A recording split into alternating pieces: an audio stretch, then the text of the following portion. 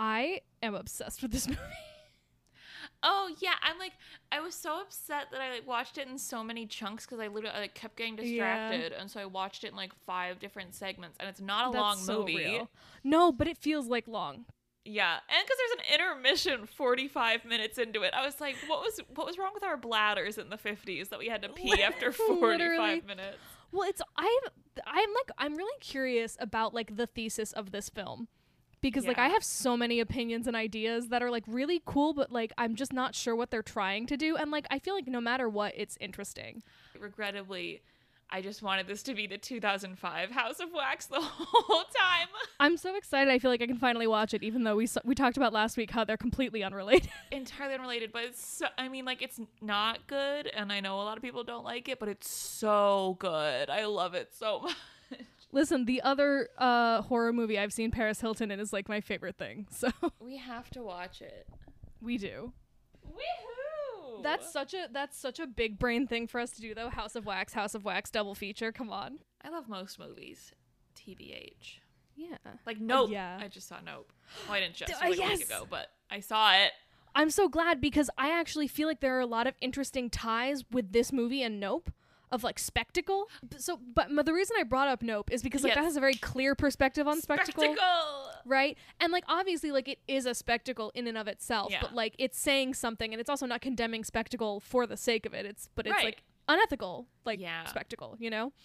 And I was so curious what House of Wax was trying to say about spectacle, because I feel like it makes a very clear statement up front of oh, beauty should trump spectacle. It's bad and it's crappy. But then I was like, wait, is it actually condemning the elitism that is kind of inherent in that take, you know? Which, because, not to get too meta about it, but, this was... House of Wax was Warner Brothers' first 3D movie. Yes! And you can tell there's a lot of fucking moments where, the fucking paddle ball. Yes, they're look at our 3D technology. And the thing is, it's so funny because I have this vivid memory of going to see Bolt in middle school. Do you remember with, Jason Bateman and Miley Cyrus, I think? Bolt's cool. Bolt's awesome. But the main 3D thing in the very beginning is a paddle ball. It's always a holy paddle shit, ball. we never change. Humans never change. It's always isn't that neat? Yeah, but it was the 3D and the wax figures and the horror movie of it all and the face. In this movie, they talk about how people want to see the horror more than they want to see beautiful historical representation. Then on another meta level, we just spent 25 minutes talking about Nope, and a good chunk of that 25 minutes we were talking about the real life spectacular event. Not that the consequences are spectacular, but in the sense that it was a spectacle that inspired parts of Nope more than we were talking about the artistic beauty of Nope, which there is so much of. But the horror is what gets people's attention. Welcome to the Fright of Your Life podcast. I'm Tara. And I'm Riley, and we're here to walk you through the 100 scariest movie moments of all time. As determined by the Bravo TV network in the year 2004. And today, the movie with the 57th scariest movie moment of all time is House of Wax from 1953, directed by Andre de Toth. And I think this is our first movie with Vincent Price. And he slays. He does slay. Oh my god. This is I always do this when when I have one reason to like the villain, I'm they're my best friend. Oh, absolutely. I mean, it's Vincent Price. Come on. Although they almost had me for a minute. They try to make you think it's not Vincent Price. And for a little bit, I was oh, I guess it's not Vincent Price. But it is. Spoiler alert. I did start to doubt myself. Yeah. At first, I was it's him. And then I was oh, maybe not. But then I guessed the thing of how it was him, you know? I unfortunately knew because I'm familiar with parts of this movie. Right. But even so, I was it had me. No, fully, because you're how could this? It's great. I love this fucking movie. My very first note is, where's Paris Hilton? I miss her. Imagine Paris Hilton in this movie. Oh my god, she would fucking slay. I love her. So our movie opens up on a dark and stormy night, which is not relevant for any other reason than it sets the mood, you know? It sure does. And we fly in through a window into a wax museum. Fucking huge shock. Yeah, if you can believe it. But the first thing we see is a silhouette of somebody holding a knife. And you're whoa, but it's just a wax figure. Which these have to just be people, right? It's just got to be people standing there. Some of I them. don't know. I know there were a lot of wax figures because that was like they had to film it out of order for obvious reasons soon because some of the figures are gonna melt. That's very true. But at least Marie Antoinette, that had to have been for a little bit. It had to be a person standing still. Anyway, the point is that these wax figures are really good. Yeah. Which is important to note. They are incredibly lifelike. He is very skilled. Yes. This is like his life's work. And when we say he, we're talking about Professor Jared. Professor Henry Jared, I think. But probably we're just going to keep calling him Vincent Price because it's Vincent Price. Yeah, get with the program. But he's fervently working on some sculptures, and his business partner comes in, who I kept referring to continuously as his brother, because I was thinking of the House of Wax remake from 2005, in which it's run by brothers. So I was like, they must be brothers.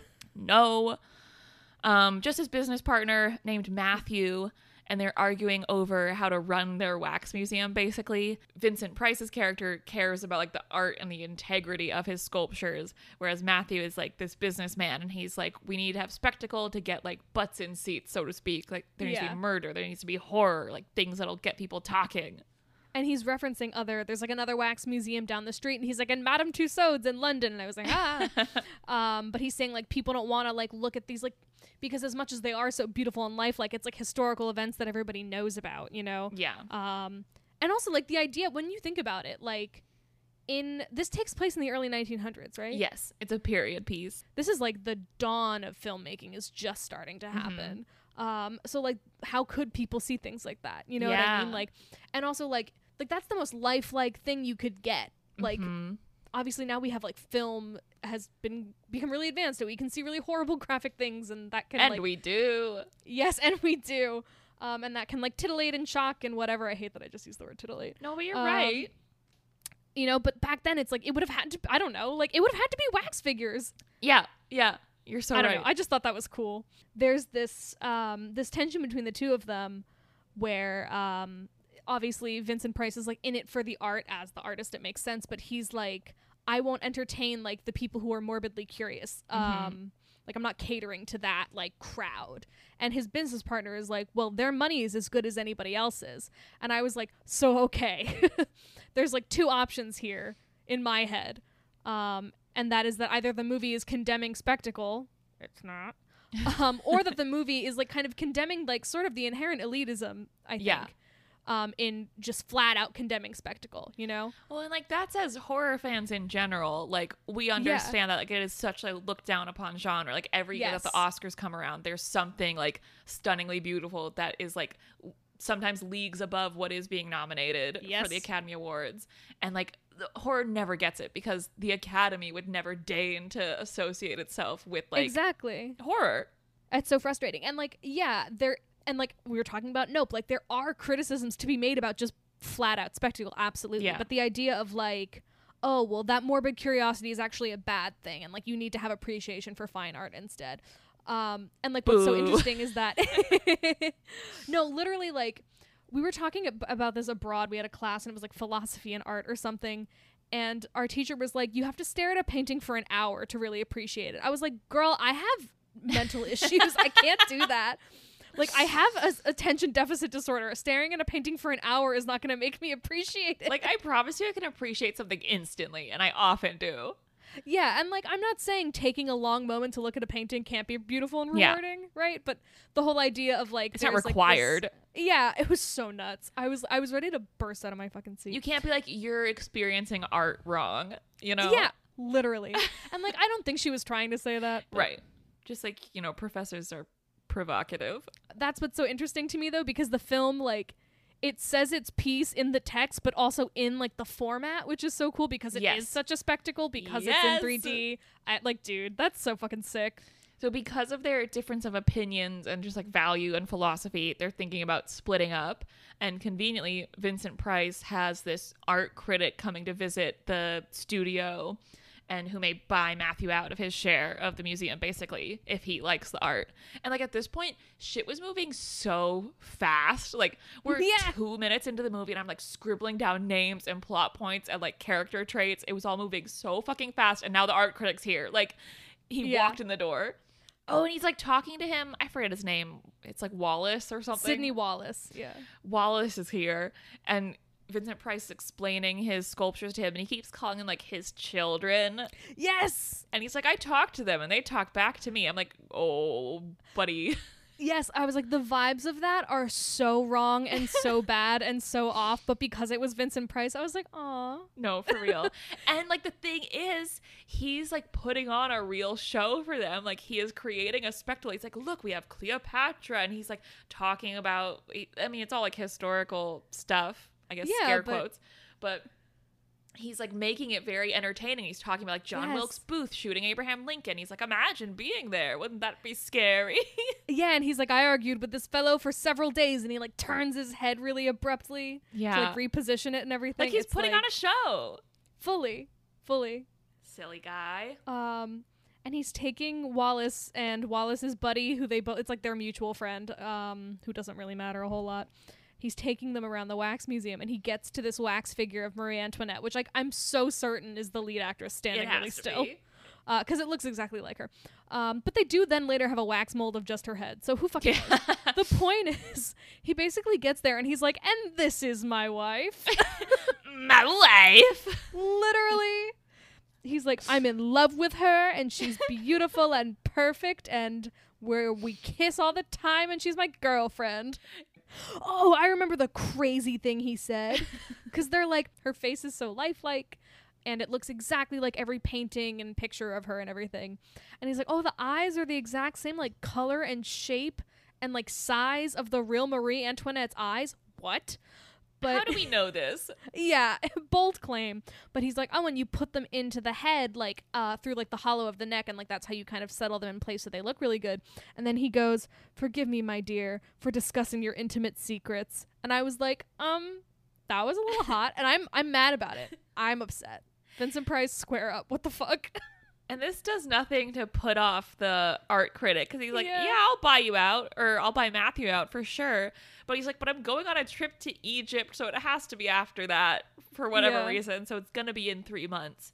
And this is unacceptable to Matthew. Matthew wants his money right now. Literally. And so naturally, the only way to get this money is through, like, I was going to say insurance fraud, but it's not fraud. He just, like, burns down the wax museum. It's like an insurance fire, yeah. But he, like, comes up behind Vincent Price, and he's like, you ever thought about what would happen if there was a fire here?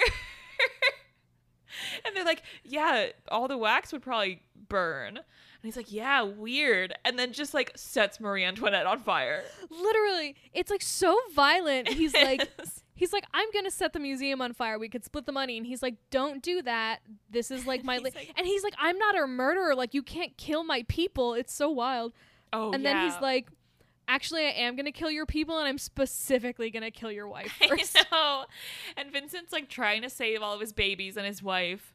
He gets knocked out a couple of times. He keeps getting knocked out and like getting back up. There's no way nobody sustained real burns from this. That had to have been real fire, right? I meant to look that up. Oh, no, there was a fun fact about the fire. Let me find it. It was insane. Because like, it was real. Constantly, he's just like throwing Vincent Price over like walls of fire. It was so real. Let me find it. Like, you can see moments where the actor who plays Matthew is like clearly running through like a very big path, but a path that is surrounded by just patches of fire.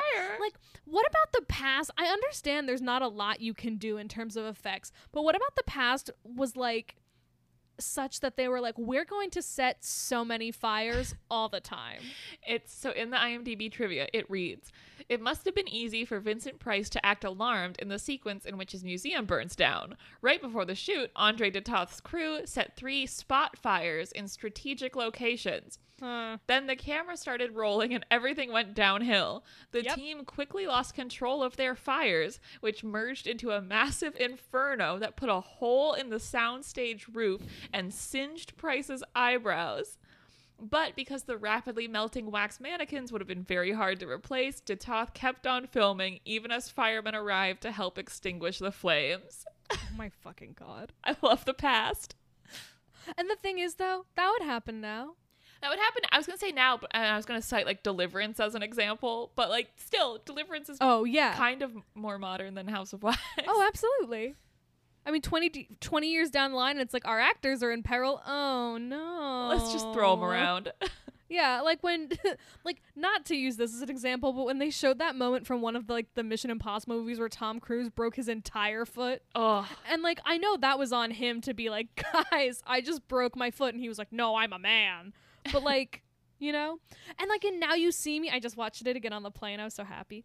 In Now You See Me, Ella Fisher was, like, really drowning. And they were like, what a good actress. And it's like, yeah, but... I don't know. And like speaking about spectacle and bodily harm, like we love Jackass, and I'm thinking about Johnny Knoxville getting his shit rocked by a bull. Like, God. At least there's like that's very voluntary. express consent there. Yeah, but I mean, even so, it's pretty insane. I was so shocked. I never thought I would like Jackass. It's so good. So the Wax Museum is on fire. Oh, yeah, and Vincent Price wakes up from being knocked out the first time, and he's, like, trying to douse the flames, and then Matthew comes back for round 2 and knocks him out again, but then he gets up again, and then there's a big explosion, so we don't really get, like, a satisfying conclusion of what happened to him. We're like, did he die? Maybe he didn't. Because it seems like he's about to get out, and then we see the whole, like, the door, like, blows out. Yeah, and then next scene, we're at a dance. So literally we've abandoned that. And there's no like how long it's been. It's just like now next scene we're at a dance. And Matthew's there and he's fine. And he's flirting with a girl named Kathy. And he's talking about his dead friend. Literally so wild. The tone shift is incredible. It is. Man, she's so funny, Kathy. I can't get over her. She just like has this giggle that she does after everything she says. Yes. Kathy's like very kind of mischievously like, oh no, your friend who died in that fire. Whatever happened with that? Like, was there any insurance money? And he's like, yes, there is. And I got it today. Yeah, he's like, well, they never found his corpse. So it was really difficult to get the insurance money. But I got it today. And she's like, let's go get married at Niagara Falls. Yeah, and he's like, oh, I have to go. Yeah. He's like, oh, yeah. Bye. But also fantastic thing that Kathy does is when he's like, oh, yeah, they couldn't find the body, and, like, I couldn't get the money until, like, I proved that he was dead, and eventually the court just gave in. But she goes, yes, they always want a corpse. I'm like, Kathy? What do you mean, Kathy? What do you mean, Kathy? Kathy, elaborate on that, please, Kathy. She won't. She never does. Won't. And, like, it doesn't matter, but I love her. Yeah. She's crazy. She's the best. But Matthew is terrified of commitment, so he flees home. And when he gets back to his bedroom, there's, like, no other way to describe it, like a disfigured man, it would seem. Yeah, no. Like, with just a lot of facial trauma, with a rope, who turns off the lights and just strangles him. It's so wild. And, like, I immediately was just like, oh, this is Vincent. This is, like, after the fire. And it makes sense because, like, we don't see him, like, we do not see him get out of the house when the explosion happens. So it stands to reason that he would have sustained really, really severe burns. Right. And, like, the face looks like what someone's face may look like if it was all burnt off. Like, it's a melty-looking guy. Yeah, no, he looks like a burn victim. Yeah.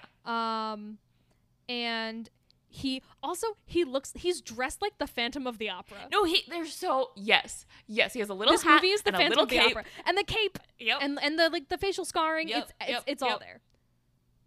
I think that somebody could sue Andrew Lloyd Webber and win. I'll say I want it to be me. I want to sue that bitch. Remember when he was in the room when I said I would sue him? Did you say you were going to sue? That's really funny. I said the words I said were, I am going to sue Andrew Lloyd Webber for emotional distress just like Patti LuPone. And he was in the room. Not just like Patti LuPone. And I was right to say it. I would say it again. Fuck yeah. But after this mysterious man who's definitely not Vincent Price strangles Matthew, he then, like, tosses him over the stairwell. Or no, it's like an empty elevator shaft to make it look like he hanged himself. Yes. And also I was like, oh my God, like, his physicality is so good in this part. And I was like, he's very noodly. And I realized he's, like, walking, like, he's kind of limping because obviously he's been injured in the explosion, right? Yes. So smart. Which is going to be, like, an even more interesting detail a little bit later down the line. But also that's like another thing with the Phantom of the Opera. Like the Phantom does that. Yeah. Like hangs his victims. Insane. For real. And the next thing we see is a woman getting tight-laced into a corset. And she goes, Sue, pull it tighter. And I said, Sue, do not pull it tighter. I can't even speak about this too much because it'll make me really upset. That's so fair.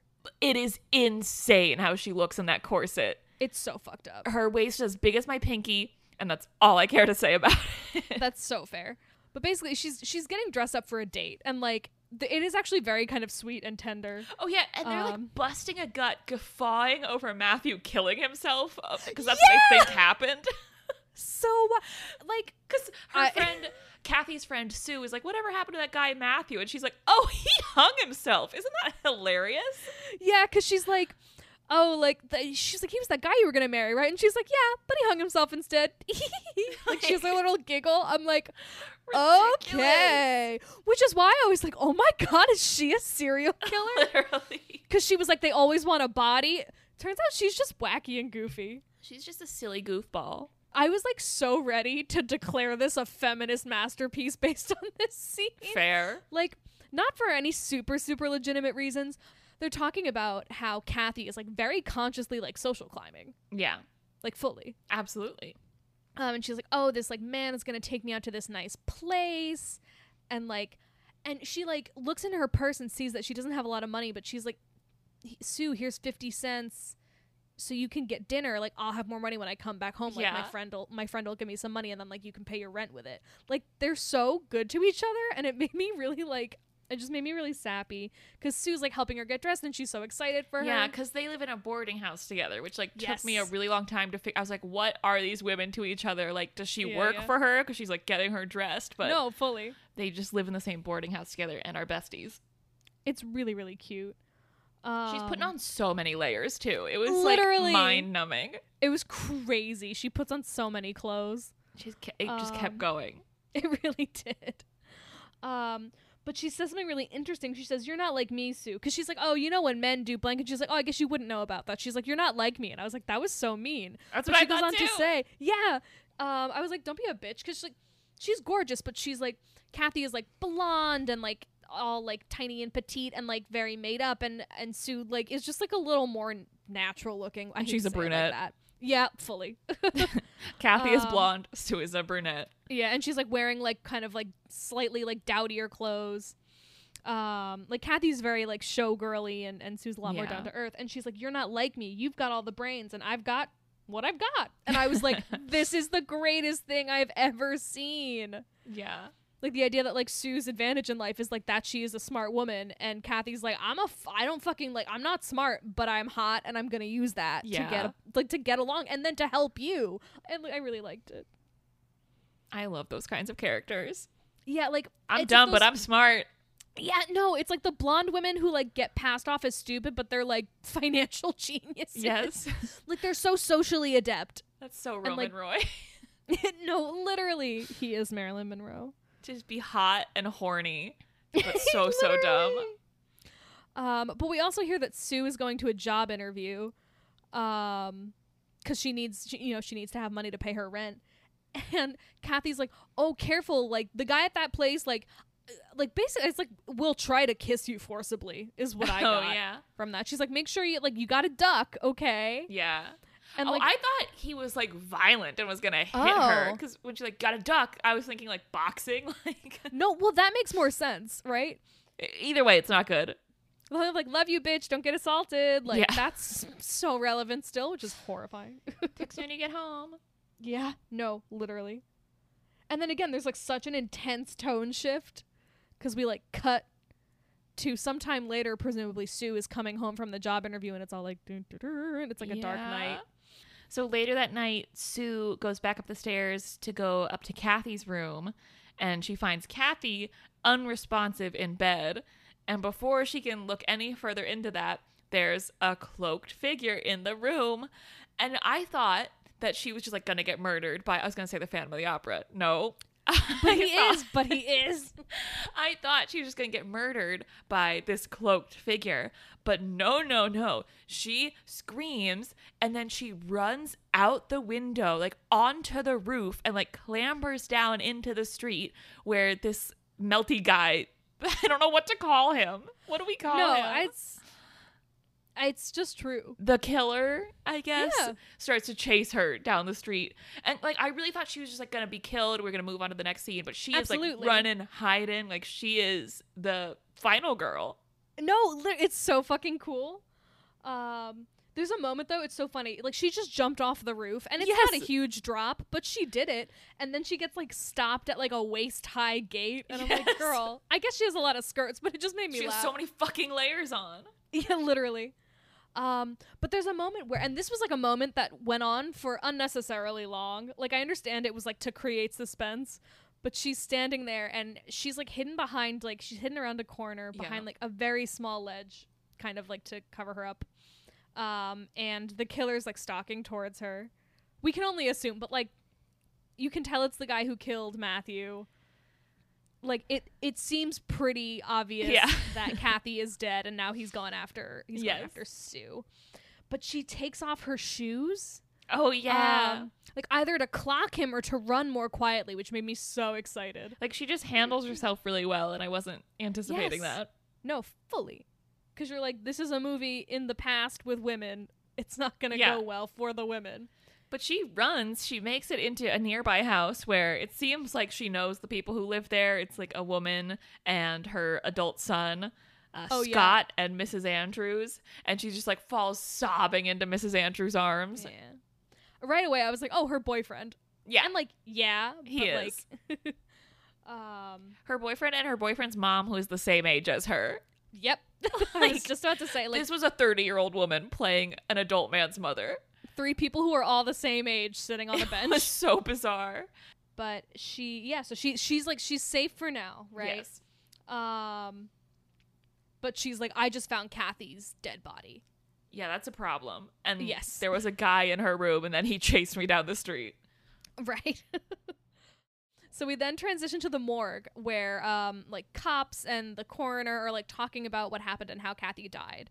And they're like, she was strangled a few hours ago. Like you can tell like the marks are consistent, whatever. And they say you can still see the mark of a cord around her neck. So like if we had any doubt that this was a different killer, like she's killed the same way Matthew was killed. Yeah.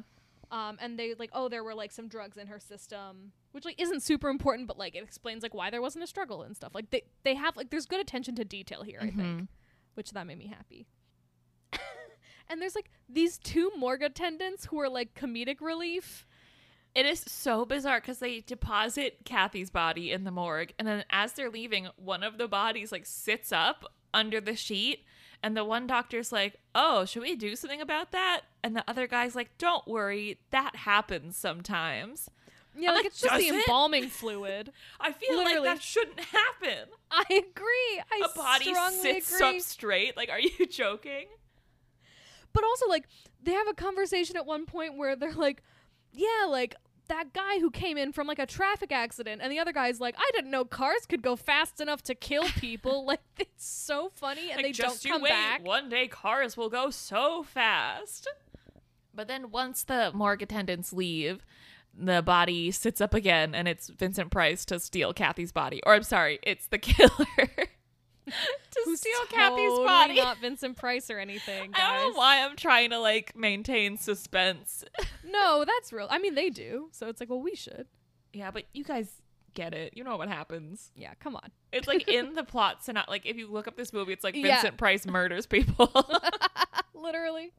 Yeah, but there's also something so Phantom of the Opera of him killing a woman. I thought he was killing her about Marie Antoinette. You know what I mean? Yeah. Because there's this obvious need to recreate his wife, which I don't think is outright stated, but I was like, come on, that's what it's going to be about. And I was thinking about the Phantom having his little mechanical bride, Christine. Yes. Like, dude, this is like, I think this is copyright. I think we just found a copyright infringement. Think we should sue Andrew Lloyd Webber. I think we should, on Vincent Price's behalf, because he wrote the movie and the short story. I'm kidding. He didn't do that, guys. Now we're going to get sued. I know, you're right. Shit. By Vincent Price. No, by Bill Hader. Oh my god, that's right. I fucking forgot about that. But okay, so he wraps up Kathy's body and like deposits it to like accomplices, and I was like, he has accomplices? Yeah. His and pupils. It's just funny. Yes. And they're all dressed like dark aesthetic version of the Vatican. It's like that double layered, like cloak and like the little round hats. It just made me laugh. But now we're back. We're at the police precinct now. Yeah, it's the next day. And Sue's like, I should probably report this to the police. And they're like, why did you wait all night? And she's like, I was upset. Literally. They're like, she's a woman. You expect us to take her out of doors after she witnesses a murder? Yeah, literally. We didn't have the smelling salts. Literally. I thought they were going to suspect her because of that. You know what I mean? It's like, why didn't you report the murder right away? And then also they were like, so you're saying like a tall man with burn scars did it? Impossible. They're like, no person could look like that. And I'm like, what are you talking about? Yeah, what do you mean? I think that's exactly what someone would look like if they burned their face off. That's how they would look like that. Insane. It's so ridiculous. But it's like also this gaslighting thing of like, you're hysterical, sit down. Yeah. But then like the other thing, they're like, yeah, so Kathy's body went missing. Weird that last week Matthew's body went missing in the same way, and they used to date each other. Like there's like a connection there, and they're like, weird that the same thing happened to both of their dead bodies. And I wrote, oh my god, to replace the wax figures. And then I was like, wait a minute. Like they would just be able to find out. Because in my head also, it was always going to be revenge crimes, So it was like, well, it's just going to be everybody who's ever been connected to Vincent Price's character will be dead. And they'll be like, what's the common denominator here? But, we'll see. Like, detective, there's a pool of the killer's blood over here. Gross. Clean it up. Exactly. Back to my hunch. So, okay, now Wallace is back, but I forgot who he was. So I went, all right, now who the fuck is this? I was so confused during this scene because then he is greeted by Vincent Price. And I'm like, I thought we were supposed to assume that this cloaked guy is Vincent Price. And I didn't remember who Wallace was. And so I was like, does he have, because I was still on like the House of Wax remake. I was like, does he have a brother? I'm like, is Vincent Price playing twins? I like couldn't understand what was going on. No, because they look so similar. That's when I texted you and I was like, this movie's confusing me. Yeah. But Sidney Wallace shows up to an address and he knocks on the door and this very beautiful man answers the door. Like, sorry, that guy's beautiful. Yeah.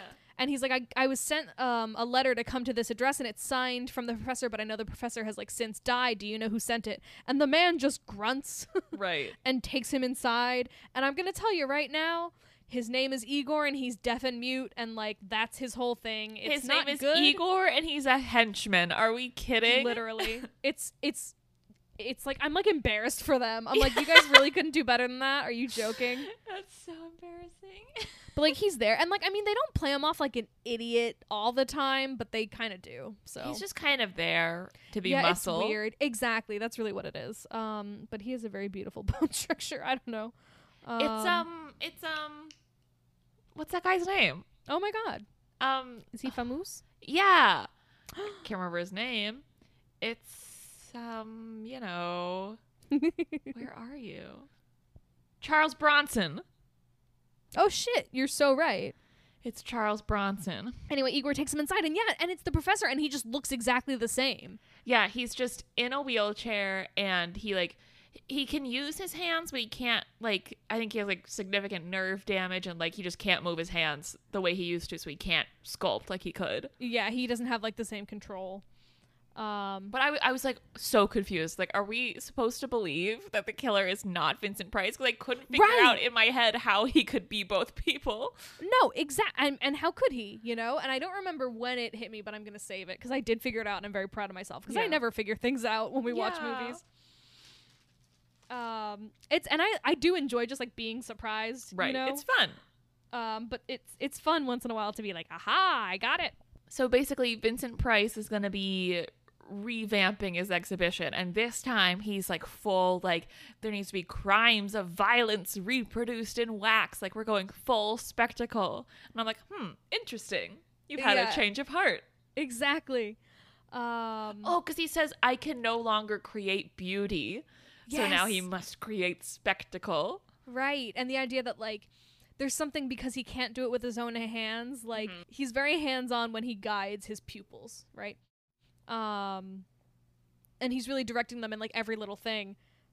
But they credit him as, like, the real mastermind behind the sculptures. And I was like, he didn't make them, though. Like, I understand, you know, but it's interesting how it's like, oh, it's like, you know, how, like, everything from a fashion house isn't designed by the head designer, right? You know? Yeah. But it all gets, like, advertised as, like, you know, Gucci or whatever. I guess that's different now because there's not, like, one father, son, and house of Gucci. Okay.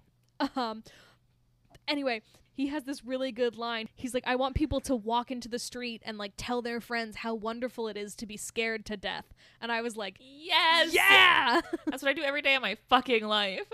Literally.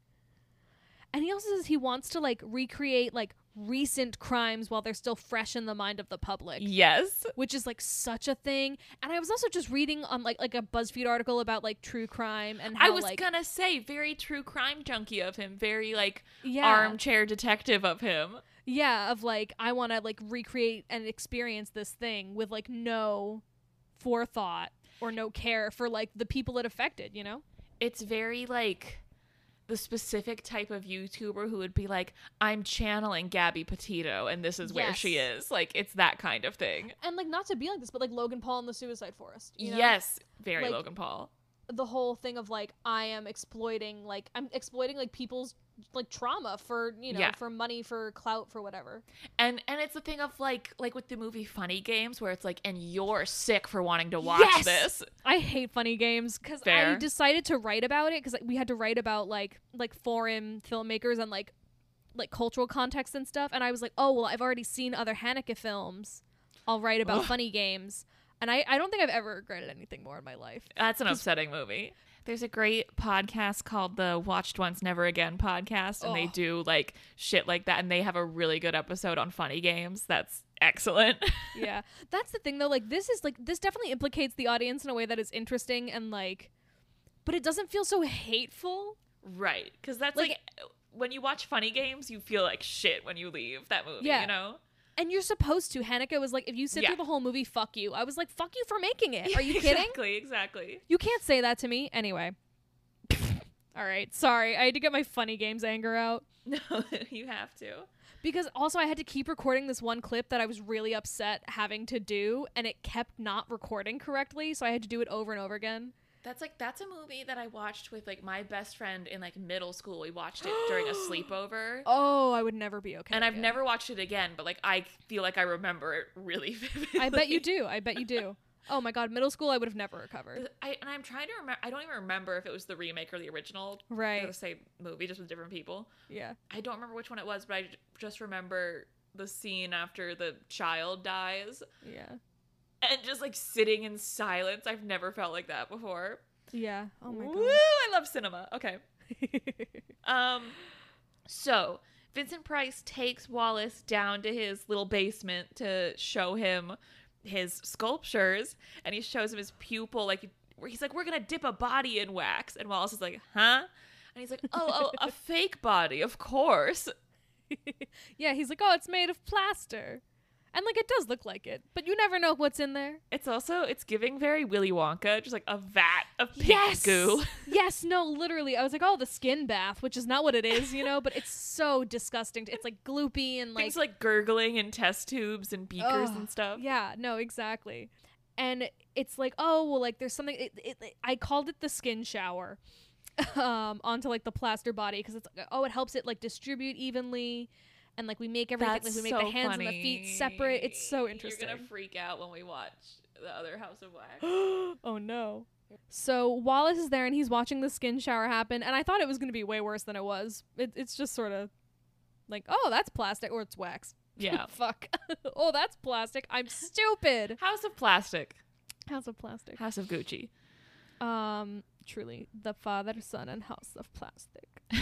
But okay, so he shows Wallace, he's like, oh, I have another one of, like, a recent crime, and he shows him the body the body. I mean, it's the body of Matthew. He like opens his door and the actor is just standing there with his eyes closed. Like, it's so funny. And the body falls over. I'm like, if that was wax, wouldn't it break? The body falls down and Vincent Price goes, he hanged himself in an elevator shaft. And then the screen goes dark and it says intermission. What the fuck? My notes just say, be fucking serious. No, because I was just watching Love Island.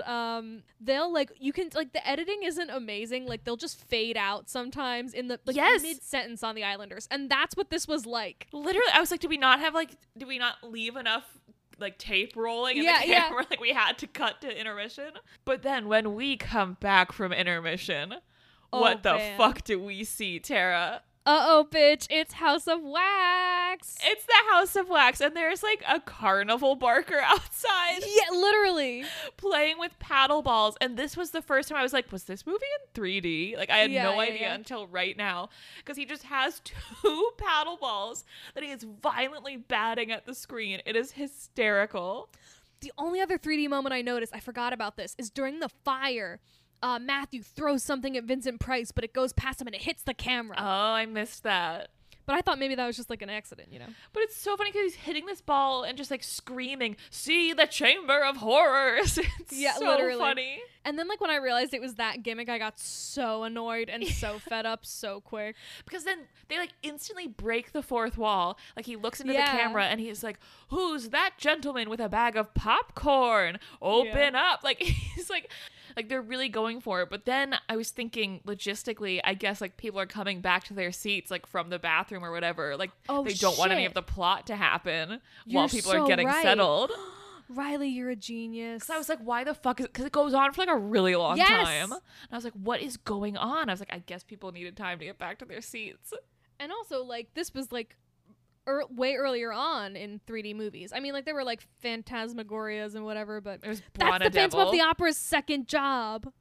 Oh yeah. There's also a really funny moment though where they're like, come look at Little Egypt, which I'm not unpacking all that, but it's a wax sculpture who's like stuff of that ilk. But she's like moving, you know? They're like, is she real or is she wax? And I'm like, well, she's wax on like a conveyor belt, but it's very good. It is good. And a woman comes over and she's like, I could do that if I took off all my skirts. And her friend is like, don't be a whore. Like, those 3 women are having the time of their lives. Literally. But they're also so fucking terrified of this wax museum.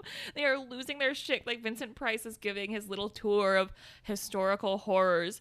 And like they are so scared. One of them fucking faints. She's so scared. She faints like at least twice, doesn't she? She faints a couple times. But also, like, understandably so, because he's like, and this is somebody who got murdered by their husband, and here's another person who got murdered by their husband. Oh, but also, it's interesting, because he's like, he says about Matthew, he's like, wow, that looks exactly like the picture I saw in the paper, like, when that guy died. And he's like, oh, well, it's not from his death mask, it's, like, from memory. But then, he says a bunch of the faces in the museum are indeed created from death masks that like he got access to from the European government or something. I checked out, I'm gonna be really honest. That's so fair. But he's like, that's what Anne Boleyn really looked like. I put wax on her head, you know? Like, whoa. Also, they make a small penis joke. I was thrilled. Oh, do they?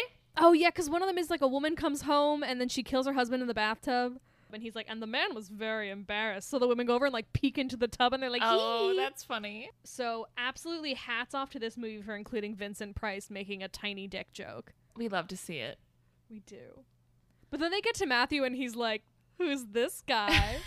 I wonder if his former business partner killed him or anything. I wonder if his former business partner was sexy. Who said that?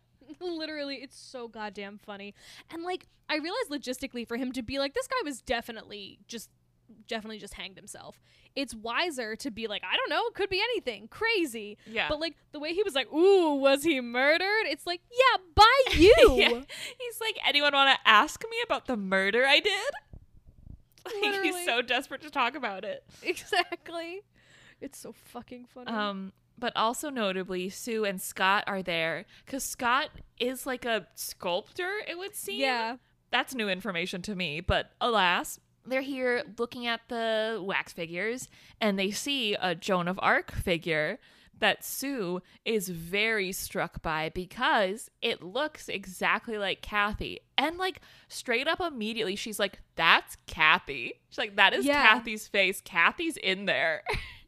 This did get my goat because how could he embalm these people so perfectly? How could he do that? Know. Every time I have ever seen somebody embalmed, they have looked crazy. Yeah. Which like obviously it's a hard job, but like he's really good at it. He's really good at it. But it's so interesting because like she's so transfixed and like it's so fresh in the loss, and I just was really fascinated by that. Mm-hmm. Oh, but also notably, she like climbs up onto the structure and like is like almost like touching her face, and no one says anything. Vincent Price is like, "Oh, you're really up there, huh?" And she's like, "Oh my God, I'm sorry," but like no one says anything. No, not a word. Like, oh my God. When he comes over and he's like, there's a very easy explanation for that.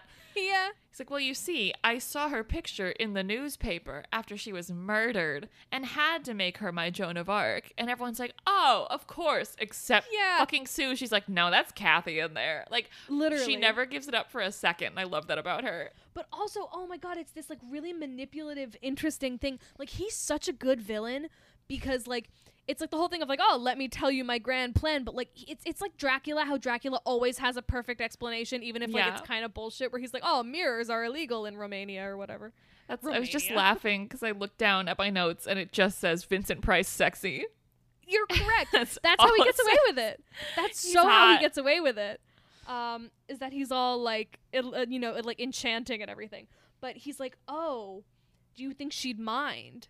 And she's like, no, she wouldn't. She'd probably actually have loved it. Like, for her likeness to be immortalized in this beautiful way because she was so theatrical and she liked to dress up. And, like, that manipulative, like, thing of, like, well, since she's on to me, I'm going to make her see it as a good thing, you know? And then he pivots straight to compliments. He's like, and you would be the most perfect Marie Antoinette. He's like, you have to like come back here sometime so I can study your face and make you my model. But she's still pretty sus, I would say. I think so, yeah. Because it's like a very alarming, scary thing. But also like he's so like genteel about it. Like, like it doesn't come off as slimy. Like, it is, but like it reads as like very earnest. And like honestly, it reads as him like recapturing like the loss of his wife. Which like we've had that happen with yes, we have. What was that fucking movie? That incest what was that movie? The Black Cat? Binders Full of Women. Was it? Oh yeah, it was The Black Cat. You're so right. But it read as so like gross and like skrunkly and nasty, and this was just like, it seems like this very earnest, beautiful thing. Maybe I was taken a little in by Vincent Price, but I liked that. And like he's talking about Marie Antoinette and there's like this soft violin music playing, Like, they really romanticize it, which I think is so effective and smart. Well, and he's so charming that even Scott's like, I need to work for this man. Like, we're going to be coming back, which just, like, adds a reason for them to keep returning to the wax museum. Exactly. Now, the lady who fainted about the wax figures faints about the paddle ball. Yeah, like, she gets so scared of the paddle ball that she passes out. Is that... and I was like, oh, no more of this guy. But then the paddleball guy does the thing where he makes it disappear into his mouth. And I was like, okay, that's... He, like, has a mouthful of 3 paddle balls. It's insane. It's so wild. I was like, you know what? I'll allow that. That made me giggle. So the next thing we see is the killer lurking in the dark, like on a rooftop, maybe? He's high up somewhere. Yeah. But we see Sue getting ready for bed. And this was a baffling decision to me. Her windows are closed. She opens the window, she looks out the window, leaves the window open, turns off the lights, and gets into bed. I'm like, why would you open the window to go to bed? Like, days after your best friend was murdered. Right, like, I get, like, maybe you want to, like, let some air in, but why, like, were they not already open then? Like, why would you, like, screenless, wide open window, perfect idea. He's like, excellent. And just, like, starts to clamber into the window, of course. Also, her braid is so long. Like, they all wear their hair up. She's the How is her hair that long? Where did all that hair go? Crazy. But I wrote, don't climb into her window and creep on her like that. I can't defend you on that one. He does, and she wakes up, sees him, and screams, and he runs off. He, like, doesn't... He's like, oh, shit, and runs out of the room. Scott's mom comes in to see what's going on, and she convinces herself that she was just dreaming. She's like, oh, it must have been a nightmare. And now we're at a music hall and there's can dancers. You're so right. Again, like the tone shifts are just so like, wow, now look over here, and you're like, Yeah. whoa. But again, I was like, again, it's like we're at this spectacle that is already a spectacle in that it is this like dramatic horror movie, and then there's another spectacle shoved in there. Yeah. Like it's 3D. We're getting shit thrown in our faces, and also now we're at a can hall. Yep. We see that Scott and Sue are like on a date there. It's so funny, and he's like, a sarsaparilla for the lady, and I was like, if I had $1 for every time I fucking heard that. A lager for the gentleman and a sarsaparilla for the lady. I was like, let her have a beer. She's had a hard week. Yeah. But she's like, so do nice people come here? And he's like, yeah. Is it supposed to be like a den of debauchery or something? I thought that was the impression I got. It's so funny. Is that like, because it's like this, like, but it's, I don't know. There's something so interesting to me about it, because it's like, I feel like this is like the precursor to like peep shows and stuff, which like obviously existed back then. Like porn didn't not exist because of the Hays Code, but like it really felt like, oh, you went through a trauma, let's watch some porn. Which like, no, it's dancing and stuff. I'm being a little dramatic, but it just made me laugh. Cause like, not to be like this, but like, it seems that she is a straight woman. Why is she and like, it's dancing, it's great, it's cute, but the whole thing is so you can stare at like butt and legs. Yeah. And she says something so cute. What does she say? She's like, I don't know, it seems a little improper, all these girls showing off their talent. And I was like, yeah. But he's like, oh, you deserve to like have a good time and relax. And I'm like, this is not relaxing for her. Like, yeah. But yeah, he's like, oh, like this will bring you back to normalcy. So weird. Odd. But then also the idea of there's something normal about like experiencing spectacle and engaging with that, Yeah. There were so many like upskirt shots of these women. It was a lot of can dancing and a lot of like funny. the camera just showing us can dancing. I was like, okay, we can go to the next scene. I get it. Exactly. Yeah, no, they have this conversation at the can hall. She's like, I noticed something really weird about the Joan of Arc statue because I kept climbing up onto the the structure to look at it, and her right ear is pierced, and like that was something that that Kathy did. She like only pierced her right ear because she like just wearing one earring. Like weird detail, but like go off. That's fine. Like I'll take it. Yeah, and she's like, what would be the reason for Joan of Arc to only have one ear pierced? And like also that's something that you wouldn't be able to see from the newspaper pictures that Vincent Price said he was going off of. So she's like, that's Kathy in there. The Kathy is too much like Kathy. And the boyfriend is like, you're being hysterical. Now look at some cheeks. Yeah. But they do ultimately end up going to the police to share her, I was going to say findings, but I guess it's more like misgivings or just like her hunch. They bring this to the police. She just explains like, he couldn't have known about the ear piercing just from the photos. Like, this seems really odd, and it's just the one ear, and like that doesn't make sense. And the head cop, Brennan, is like, yeah, that's weird. Like, I get what you're saying. But like, oh, they're really high quality photographs or something. Or like, they're like, they came in and he looked at like her autopsy pictures or something. But he's like, I'll look into it. Like he's kind of non-committal, but he doesn't like totally blow her off. But they do though, because then once Sue and Scott leave, like they call to check up on his employees, and they're like, okay, let's like run a background check on this guy. Oh, and Sue has a big girl boss moment where she just goes back to the museum like by herself and is like, all right, well, I'm gonna figure this shit out. Because that's what's so interesting, that the cops don't act like they take her seriously, but they kind of do, which is odd. But then once she leaves, they do. Yeah, it's so funny. It's like, we can't let a woman know we take her seriously. But then she's still investigating of her own accord and climbing up the statue again. When she again, nobody says anything. Well, this time she is confronted by Vincent Price. You're so right. Although he doesn't seem to be mad at her at all. He just wants to show her like a replica of her head that he made. Yeah, he's like, Leon has something in the box I think you'll like. It's your decapitated head. I'm like, oh, actually, I don't like. Thanks, I hate it. Yeah. Weird gift. But it's not something that he sculpted. He like encased it in wax, but it's a bust of her that Scott had been working on. And she's like very alarmed to see her wax head, as she should be. But he's like, yeah, it's nice, but like it's not as nice as it should be. Like what Mr. Andrews does is try to improve upon nature. For my Marie Antoinette, I need you. Nothing less will satisfy me. Yep. Oh, God. Yep. Oh, then there's this one little inner cutscene of the cops, like, becoming more suspicious of Vincent Price because they recognize Leon, who is one of his, like, pupils, minions, whatever you want to call them. They recognize him because he has, like, a criminal record and has been arrested before. And they're like, we know that guy. Yeah, and it's like he has a really thick beard, and he's like, if he didn't have that beard, I would know for sure. Yeah.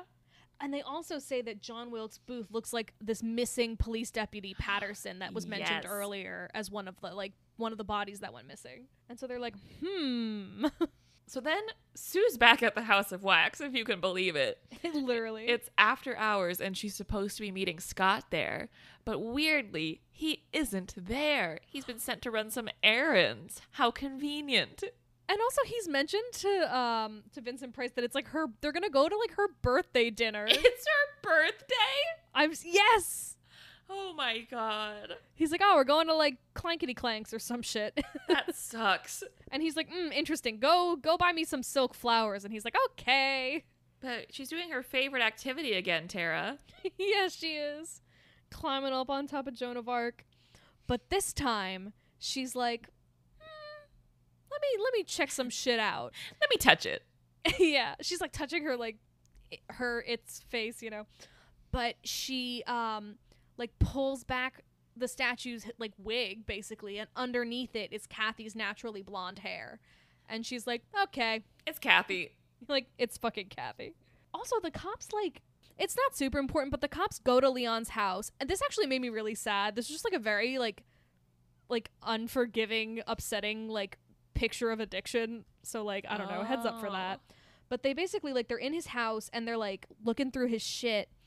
And they find this missing guy, this missing police deputy, I think. They find a golden watch that he had, like a gold watch. And they're like, why would he have something so fancy? And on the back, it's monogrammed, like, for Patterson. They're like, we're going to arrest you. And he's like, no, please, like, I'm sick. Like, and they're saying he, like, is so addicted he gets the shakes if he doesn't drink. And he's like, can't you see I'm sick? And they're like, well, you're not getting a drop until you fucking tell us what's going on. It's so sad. Like, it's so sad. That's, I think, in the book or like original story or whatever this was based on, that character was a heroin addict, but you can't like mention drugs in movies of this era. No. So like, but he can be an alcoholic, that's fine. Yeah, exactly. Like, what's the delineation here? Come on. It's like so upsetting. And like later they're like questioning him, I think, for like more specific information. And like they're like pouring alcohol into a cup and like kind of like taunting him with it. It just made me really sad. It's so brief, and they're just sort of like, where's Professor Jared? And he's like, fine, I'll tell you, because he like needs the drink. But I was like, oh, this makes me really upset. Yeah. It was like interesting because they approached it in a way that felt honest, and it didn't necessarily, but it also was kind of like, it's your fault for being addicted. Like, damn you. And I'm like, I don't like that. Like, you know, he's like a bad guy. It made me sad. Yeah. Anyway, not super important, but I wanted to mention it because I like to be a bummer. Also, at this point, 16 minutes left to the movie. Yeah, we gotta pedal to the metal here. There's a lot of ground to cover in a brief amount of time. Crazy. So Sue clambers down from the statue, or from the Kathy. Yeah. And she finds Igor is behind her. And she's like, ah, shoot. Well, then Vincent Price is in front of her. And she's like, oh, double shoot. Vincent Price stands up out of his wheelchair, revealing that he can walk, and starts like chasing her. She's getting like sandwiched in between the two guys, basically. And so it's like, what will she do? So she starts like hitting Vincent Price in the face, and she like clocks him in the cheek once, and the wax mask that has been his face the whole time just like cracks and reveals the killer face underneath it. Face crack of the century. This was pretty good. This got me. This was scary. It was awesome. It was so awesome. She immediately faints, by the way. Yeah. And he's like grabbing her, and he's like, you will be mine, and whatever. He's saying scary shit. He's gonna dunk her in some wax, dude. He is. Basically, the cops are interrogating Averill. And he admits that Patterson was only murdered because he looked so much like John Wilkes Booth. Yep. So he confesses, and the cops are like, all right, let's go. And they all pile out and head to the House of Wax. And we see the skin tub again. Boy, do we. And this is so interesting. Like, this is another thing of the spectacle. It's like this weird, like, I don't think I'm wrong. This was very sexual, no? Because Sue is naked and, like, in shackles strapped down to this board. I mean, yeah. Yeah. And like, I don't know. It's just like they zoom in a lot on like her hands cuffed up and her feet cuffed up and like her face so, like her, writhing around. It's like her glistening chest, you know? Yeah, yeah. It's like her like décolletage or whatever. Yeah. Like it's like you just like barely covering her breasts and like not to be like this, but they'll cut away and she's like struggling and trying to get free, but she's like, ah, and it was like, I feel like I see what we're doing here. You know what I mean? Yeah. But also, like, that does make sense. Like, this is supposed to be, like, exciting and scandalous and everything. Right. So, like, yeah. And, like, also, like, I don't know, horror movies often are, like, a lot more frank about sexuality, I feel like, because it's, like, we're already doing the taboos, you know? Yeah. So I think it's interesting. Also, Igor's main thing is, like, anytime anyone shows up, he just stands in front of the door so they can't leave. Right, because at this point, Scott comes in, and he's stopped by Igor. He's like, hey, Igor, what's up? But then he hears Sue screaming, and so they engage in fisticuffs. That's the rest of this movie is just a lot of fisticuffs. Literally.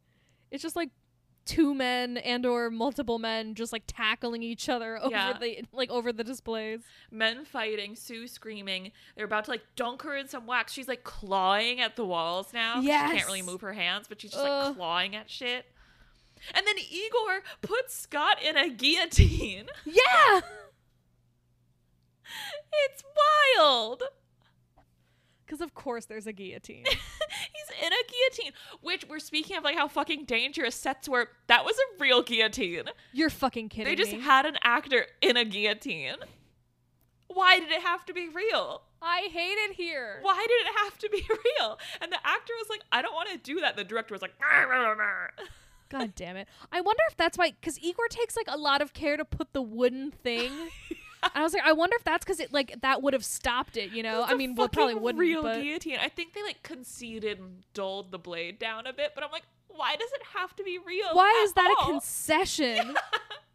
Oh my God. Just funny movie, but not funny. Ha ha. Funny, weird.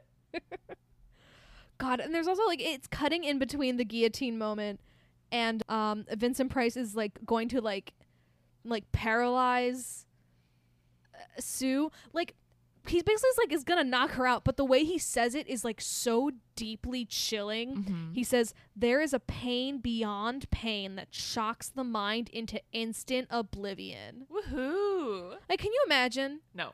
Like being strapped down naked and this man is like, I love you, here's what I'm gonna do right now. But it's like so Phantom of like, no one else can have you, I have to fucking kill you, basically. Yeah. I know that's not exactly quite right, but and then he's like, we'll find immortality together, they'll remember me through you. It was like, oh, so scary. And then Scott almost gets guillotined. Yeah, like very narrowly missed because the cops ultimately do show up, and then Igor is distracted because he has to engage in fisticuffs again. And so everyone's just like fighting. It's literally like put him up. They get into the basement room and they're fighting with Vincent Price and they knock him into the vat of wax. I had to rewind it like 3 times because it happened so nonchalantly. Yeah. I was like, is that okay? Yeah. And like right in the nick of time, one of the cops just manages to pull her out of the way before like the wax mechanism like overflows and explodes. And like he like takes off his jacket and covers her up because she's fucking naked. She's nude. And like that made me feel better, you know? I was like, oh. So then like literally the instant after that happens, we're in a new scene. Some time has passed. Literally. I don't know how much time. Don't ask me. They're just like at the precinct and like the wax head is just sitting on a desk and one of the cops fucking goes, you almost lost your head there, Ms. Allen. Would you like to keep this one? It's like everyone is just laughing and having a great time. It's so bizarre. It's insane. Like, what the fuck is going on? There's joking about it, and she's like, thanks for putting that coat on me. And the cop's like laughing. He's like, well, I didn't want you to catch a cold. And then one of the cops sneezes, and then the movie is over. Literally. It's like, da. I was so confused.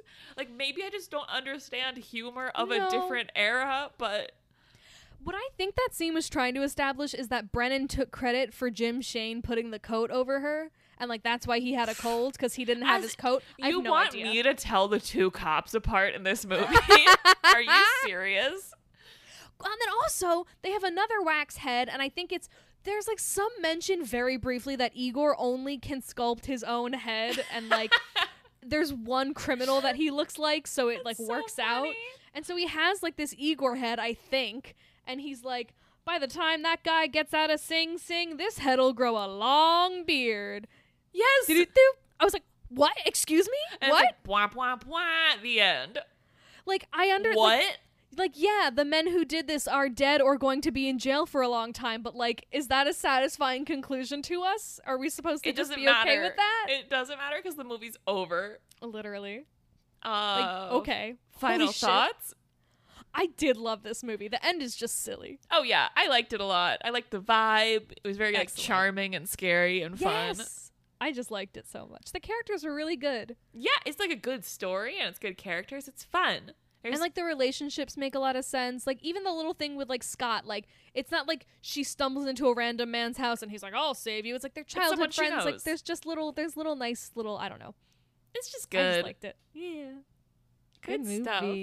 Tara, what do you think the Bravo TV network chose as the 57th scariest movie moment of all time? I feel like it has to be the face crack. It's the face crack. Let's go. And, like, that was scary. Like, I feel like a lot of the times when we watch older movies or movies of this decade or earlier, I don't find them really scary, but, like, that was scary to me. Yeah, I like to watch this man's face break apart and then another face, which is, like, you know. It got me.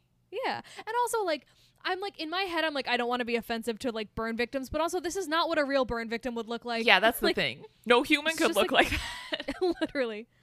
I don't know. It's just good, man. It is really good. Although it seems like in this segment of the special that like nobody really watched this movie because there's nobody there to talk about it. But there is Keiko Agena from Gilmore Girls. She played Lane. And she is like so excited about this movie and like explaining everything about the movie. I love her. She like loves this scene and she specifically says like limp-wristed women like pummeling at a man. Like she says how much she thinks that's like so funny in old movies or movies of this era. No, she's so right. But like that's really it. It's just like her explaining the movie and explaining the scene. Fuck yeah, I love her. And she's like so excited. She should be. She's so cool. What the fuck? I like her. Everyone knows her from Gilmore Girls, but I know her from Prodigal Son. She plays like this very nerdy little like lab tech. I love her. She's just really fun. Is that your scariest moment?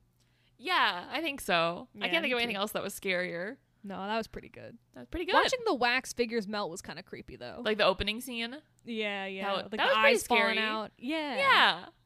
Hey Riley. Hi Tara. What movie are we watching next week? Do you know? Have you looked ahead? I don't. I'm really excited. Next week, we're watching a movie directed by, this man's name is French, so I'm probably going to fuck it up. You might know better than me, Tara. Directed by Barbet Chauder, I think is how you say his name. Sounds right. From the year 1992, called Single White Female. Get the fuck out. Oh my God. Love Single White Female. I've never seen it. I'm so excited. I love this movie. I think it's so fascinating. I feel like most people, because like to single white female someone has become like slang. But if you don't know, this movie's about two women who are roommates, and they were roommates. Oh my God. And one of them becomes very unhealthily attached to the other and starts to kind of behave like her and look like her and kind of try to take over her life. I love this movie. I will probably plug an article that I wrote for Screen Queens about this movie that I was really proud of because I like this movie a lot. I think there's a lot to talk about in it, and I'm really excited for us to talk about it. Well, see, the thing is, my like strongest association with Single White Female is The Roommate, which is like a blatant remake of Single White Female where Leighton Meester screams, "I just want to be like you," and I'll never forget that. I just watched that movie like 3 days ago. I just watched it for the first time. How was it? It's like not good. Like good. It's like objectively like really harmful and like homophobic and like so like totally unkind to people with mental illnesses. Oh, I love that. But like all that aside, it's really fun. This movie came out in 2011. I remember it being so much longer ago. That's so weird. It's like so very of its time. Yes. The soundtrack. Oh my God. Oh, I bet it's fucking lit. That's another double feature we have to do is Single White Female and The Roommate. I'm very down.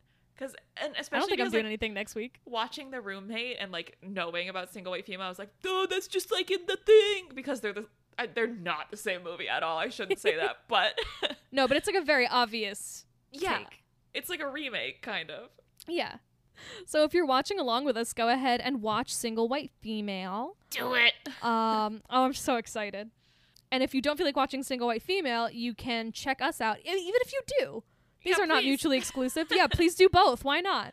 Check out our social medias for the podcast at Fright Your Life on Twitter and Instagram. And if you want to follow our individual Twitters, mine is at Tara Elwood and Riley's is at Riley Cassidy1, the digit, not the word. And join us next week as we try to give you the fright of your life. Woo!